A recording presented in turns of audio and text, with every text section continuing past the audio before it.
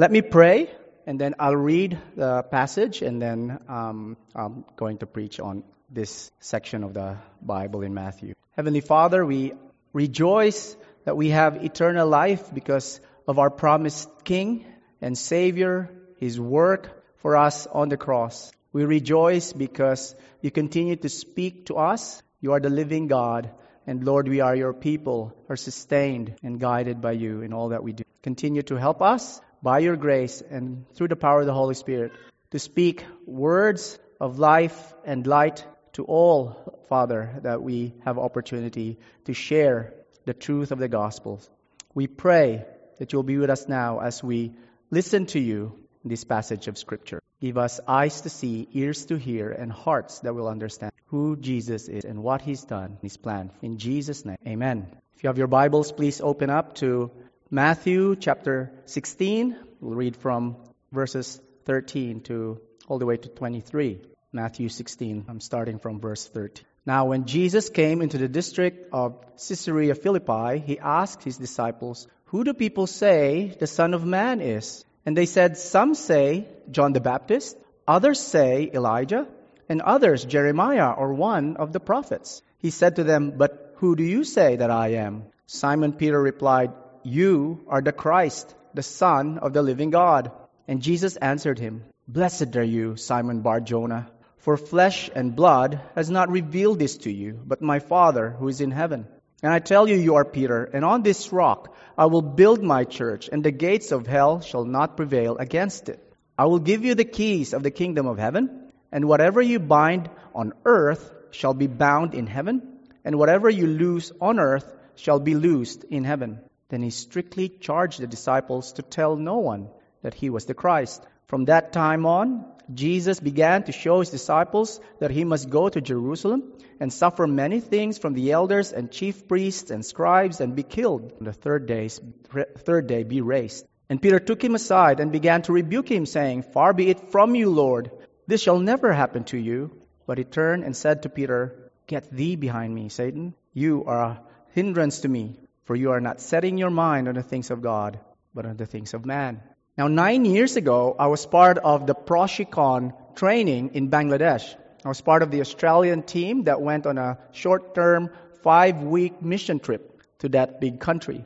The team was composed of 16 men and women, and then a bigger group of Bangladeshi locals from different tribes of the country. Now, a big part of that time was spent in Birisiri, which is 200 kilometers north of Dhaka, the capital of Bangladesh. One of the things I remember well was the visits to the local villages. For 2 weeks, we woke up at 6 a.m. or even earlier. We praised and prayed together. Then each team went to their assigned villages. So we'll probably do 2 or 3 each day. And then at the end of that time, we probably visited over 40 and repeating that again and again, all those 2. The Australian team walked with our Bangladeshi Christian brothers and sisters to share the gospel through the Bible stories. Some of them you heard this morning. So we started from creation and then we went all the way to Jesus, His death and resurrection, glorification. Well, it was the locals who actually did all the sharing. It was the foreigners who were the bait or the attraction, to say it nicely. Now, one morning, one of the teams stopped by a local shop. They had time to enjoy some tea. Then a group of men confronted them. So this was a majority Muslim area. And this group of men confronted them saying, "Why are you doing this? Why are you coming here daily and telling us stories from the Bible?" It was a tense moment. But one of the Bangladeshi leaders said, "Look, if God is real and He is our creator, and we are His children, shouldn't we be talking about Him more?" That relieved the tension, and the work continued smoothly from that time forward. And it worked smoothly because one man stood up for his faith. Now, the passage today is firstly about the confession of Peter about who Jesus is. But it's also challenging us, are we ready to stand up for our faith? Are we committed to Jesus? Can you talk the talk? Do you walk the walk? So does our speech and action show we believe God and all that He is for us in Jesus Christ? Here in this passage, Jesus confirmed His mission and His glorious purpose for God's people. Now we're going to look at that in 3 headings. Number 1, confused by Jesus. Number 2, confessing Jesus. And number 3, commitment to Jesus. Let's look at the first heading now, confused by Jesus. Let me read again from verse 13. Now when Jesus came into the district of Caesarea Philippi, He asked His disciples, "Who do people say that the Son of Man is?" So Jesus was far away from Jerusalem, even in Gentile area. And He had an R&R with His friends. He referred to Himself here as the Son of Man, which was His favorite way of doing so. And we know this as a reference to Daniel 7, where it says there was one like a Son of Man who was given authority, glory, and power by God. But Jesus was not really asking about their theological position on or interpretation of Daniel 7. What's really happening here? Well, a few years ago, my brother-in-law introduced me to his good friend, Phil, via email. Phil was doing a around-the-world trip with his wife and 2 pre-teenage kids. This family needed accommodations to Hobart. So they were in Australia and they wanted to check out Tasmania. And as a single then, I had a small unit. And then I said, they can have my house. I'll rack up with one of my friends. And I did that. Then they wanted to go visit Launceston and all the northern parts of Tassie. So I spoke to my former church friends and former church friends in Ulverston. And I asked them to take these friends in. So now it's a friend of a friend of a friend. Now my friend from Ulverston later told me, Phil came to dinner with us the first night they were here. The first thing he did was he sat my wife and me down, and then he asked us, "Do you know who I am?" That's really what's going on here, isn't it? But as we've been learning in Bible storying, perhaps, Jesus was using an indirect question. But it's a heads up. I'm going to ask you later a more direct question. So Jesus, we will know this as we look at verse 15 later on. But for now, look at verse 14. Because here we see clearly the confusion among the masses. And so these are the answers. They said, some say John the Baptist, others say Elijah, and others Jeremiah or one of the prophets. So this has been a while after some time in Jesus' ministry. From being the new kid on the block, Jesus became the talk of the town. And later on, He became the most popular influencer of the day. So everywhere He went, He was making an impact. But He was also confusing to people. They didn't really get Him. The real teaching was happening in His inner circle, His disciples or His closest. So there's still a lot of confusion of what is He on about. And I want to tell you that even today, it's the same way. 2,000 years later, many people, even probably those who come to church, are still confused about Jesus. Most everyday Aussies know Jesus only as a swear word. Some might give Him a level of respect, yes. But for some, in this cultural tension that's now brewing in our midst, Jesus is the trigger that makes their blood boil. And people can easily lash out when they find out you're a follower of Jesus. And they'll start listing down what they believe about this and this and this. What does your Bible say about this? And then they can cancel you quickly. The same confusion is found in Islamic and in Jewish and other religious writings. Jesus was a prophet, yes, but He was second to someone else. Or Jesus was just a man. Or some of the new atheists will even deny that Jesus even existed. So there's a lot of confusion happening even to this date. And even what we heard from our Bible story, Jesus' body was stolen. He never rose from the dead. So pick your poison. Perhaps some of us here do not have that personal relationship with Jesus Christ. Well, being in a church is the best place to be. Some of our teenagers perhaps are going through that, what they call crisis of faith. Don't try to look for answers outside the church. The answers are right here. Let Jesus tell you who He is, not the world, but Jesus in the Bible. So it's a challenge for us to continue to wrestle with the questions that we have, even as we struggle to know more about this Jesus. Here's the invitation, isn't there? Come to Jesus as you are. Jesus was freely inviting people to come to Him even then, and He's still inviting us today. to do so. Don't be confused. The good news is Jesus accepts us as we are. We can come to Him with all our warts and wrinkles and warped ideas of Him. Because when we come to Him, He then transforms us so that our confusion turns into confession. That's our next heading. Confessing Jesus. Look at verse 15 with me. He said to them, "But who do you say that I am?" Notice how the Son of Man is now simply I.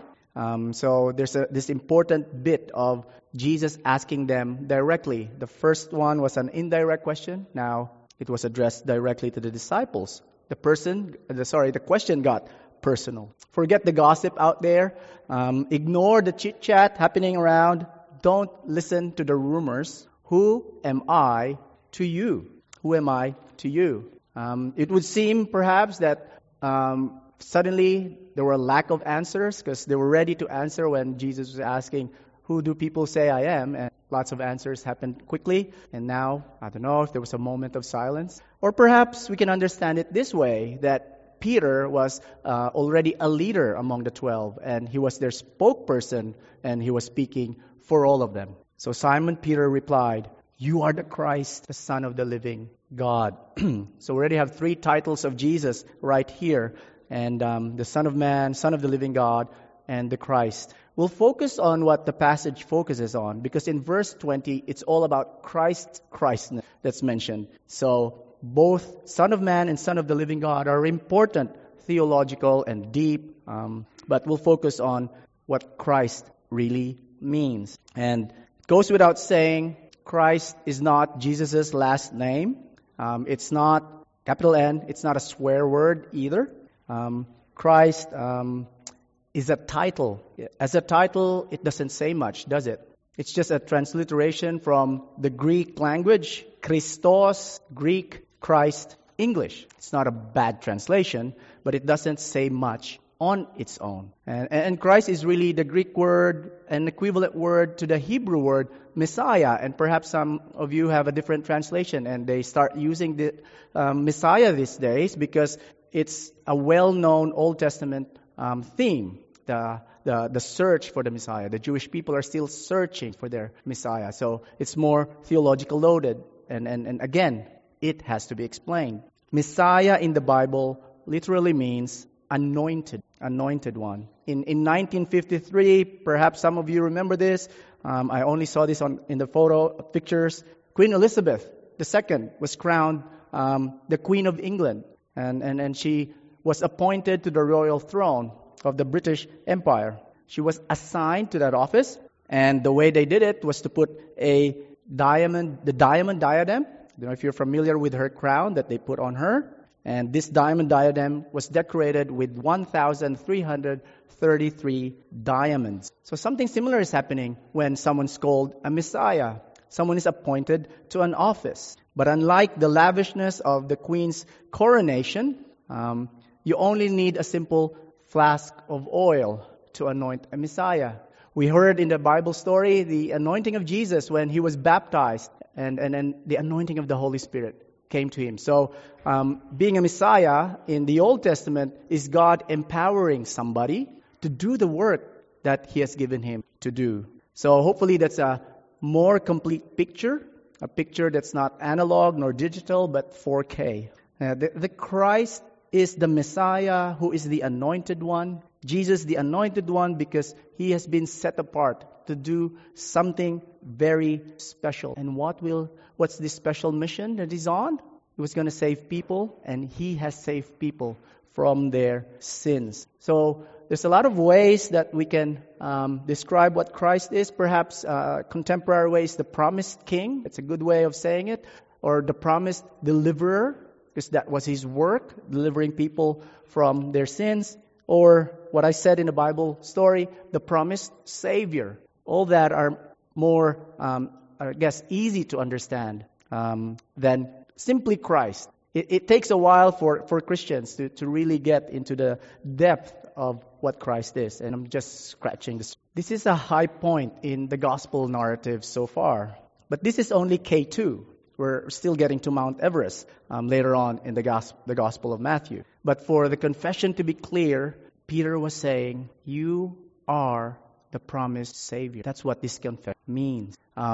Jesus then blesses Peter, and the idea of Jesus' mission was even made clearer, and his glorious purpose for us as God's people. Jesus was gathering God's people. We were lost, and he found us. So Peter was on to something, and he got it from God himself.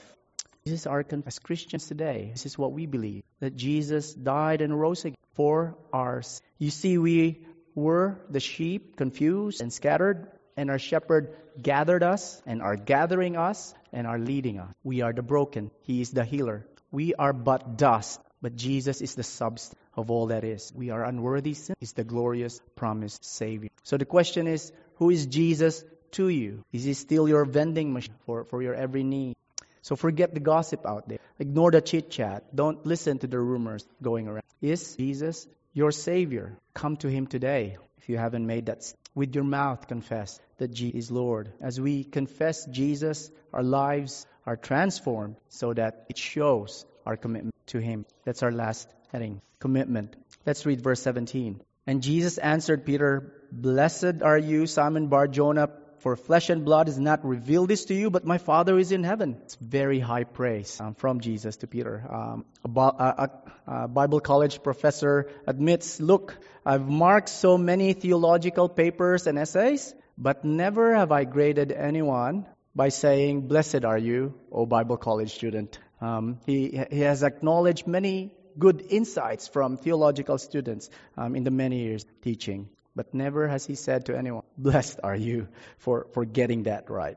Peter here gets high marks from Jesus. This tells us something that needs to happen. There's what we call the new birth. God has to open our eyes to the reality of Jesus. How does he do that? And the Bible's answer is, it's through the preaching of the word. How can they hear without anyone telling them in Romans? And yet, we shouldn't make the mistake that I should just sit down and wait.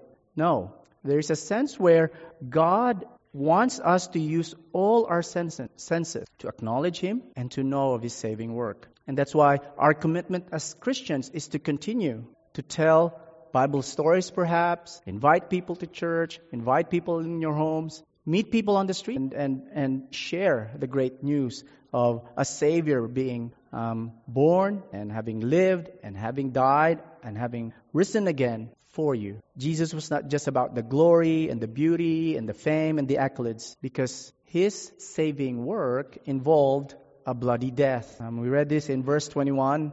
From that time on, Jesus began to show his disciples that he must go to Jerusalem and suffer many things from the elders and chief priests and scribes and be killed, and on the third day be raised. This is what a Savior meant, at least for Jesus. Peter got high marks before, didn't he? But when Jesus gave him this new information, Peter would have none of it. So instead of a blessing, he got rebuked for shushing Jesus. From an ace, he got an egg. From K2, he landed on grounds. We shouldn't be too hard on Peter, because this is us, isn't it? But it also gives us hope, because we don't always get it right as Christians. If there's a room in the Christian life, it's room for improvement. Peter was one time blessed, and the next instant, he was cursed by Jesus himself. These are strong words to be said, get behind me. I think I read this in the King James Version. I was reading the ESV, but I said, get thee behind me, Satan. I grew up in the King James, so that just came out naturally. So Peter's idea of a promised Savior is Jesus taking on his armor, his heavenly armor, and like a gladiator or a warrior, sweeping away the Roman oppressors of Israel at that time. That was his standard. That was the Jewish standard for the Messiah that they've been longing for a long time, so that the Jewish people will stand up again and rise. They want a David beating a Goliath, a king victorious over his enemies, a leader who wins the war, but here on earth. Now, James and John in Mark 10 and in Matthew 20 also had the same idea as Peter had. And at one time, they elbowed their way up to Jesus and got his attention, and they asked for Jesus to give them special places when Jesus actually gets the glory that he deserves, when he gets the authority that he has already. And instead, they were also rebuked by Jesus. or they were warned by Jesus, challenged by Jesus. Are you ready to go through the same hardships I will go through? Are you ready to go through the suffering I will go through? The Bible is clear. The greatest enemy is sin. That's what we need saving from, because all sin deserves God's righteousness. But the amazing story of the Bible, the amazing story of God in this is that He is kind. He forgives us because someone paid the price for all the transgression, all the sin that has been committed by us. Then He gives us a glorious purpose as a church. He gathers us to Himself, and then He sends us out to be the preachers and teachers and the healers in this world. We have so much to offer to the world. And as we grow in the Christian life, we learn more about Jesus, His person, His promises, and His purpose in the Bible. In the slide here, there are, Elijah and I counted this a while ago. There are 25 names of Jesus. And if you ask Elijah, he'll easily add more because he's been singing songs. He looked at his Bible.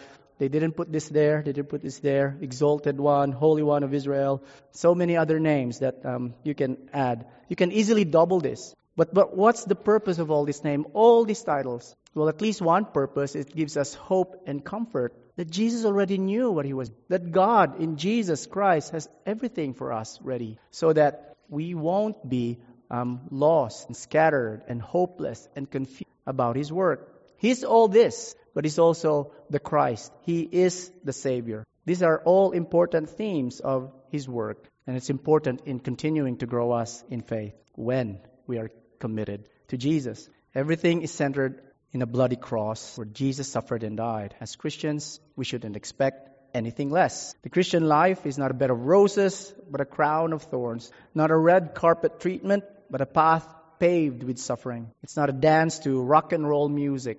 No, it's bare feet on a rocky road. This is to remind us that our commitment to Jesus must withstand hardships and suffering, and even death if we are called upon. The good news is, even our suffering is not punishment for any, because all punishment of sin has been paid for in Jesus when we are united to Him in faith. So all our suffering is just the way of the flesh, the way of our fallenness. And perhaps we've sinned greatly and there are consequences. But Christ's love assures us that we will be held by God's everlasting. So the good news is Jesus is for us all through and through. That was His mission from the beginning, to gather a people from and no one can pluck us out of God the Father. So that's double strong promise in the Father and the Son. Brothers and sisters, are you still confused about Jesus? Or if you're a visitor here today, are you confused about Jesus? If you're not a Christian visiting us today, don't let the Christian sitting next to you go away until you're clear about who Jesus is and what He is. I pray today is the day of salvation for you, and that like many of us, you too will confess and commit to this Jesus, our promised Savior. And if you're a Christian here this morning, take every opportunity to talk Jesus up. Wherever you're living, your neighborhood, if you're in university, if you're working, at home, rallies, continue to talk Jesus up. I pray your confession of Jesus is seen in your commitment, even here as you serve this church and this community with the gospel that needs to be proclaimed everywhere. And God is with you. Let us pray. Heavenly Father, we praise You for the Christ, our King who delivered us from our greatest enemy and saved us from our greatest problem, which is facing Your own righteous anger. Please continue to help us, forgive us of so many shortcomings, weaknesses, Lord, even habits, Lord, that continue to hinder us from enjoying the fullness of Your salvation. Help us to continue the fight with the sword of the Spirit, Lord, in prayer, to be more like Christ. We thank You for the joy that it is in believing. And we thank You for the sure hope that we have because we belong to You through Jesus. And yes, Father, give us a faith that will be ever generous, especially to the work of missionaries around the world. And of course, Lord, Your work right here in Bendigo, where many people are confused by Jesus. They need to know Him, and it must come from us when we speak and proclaim the gospel to them. Grant us grace to believe, to continue to believe, and to continue the work that Jesus has started and has given to us. In His name we pray. Amen.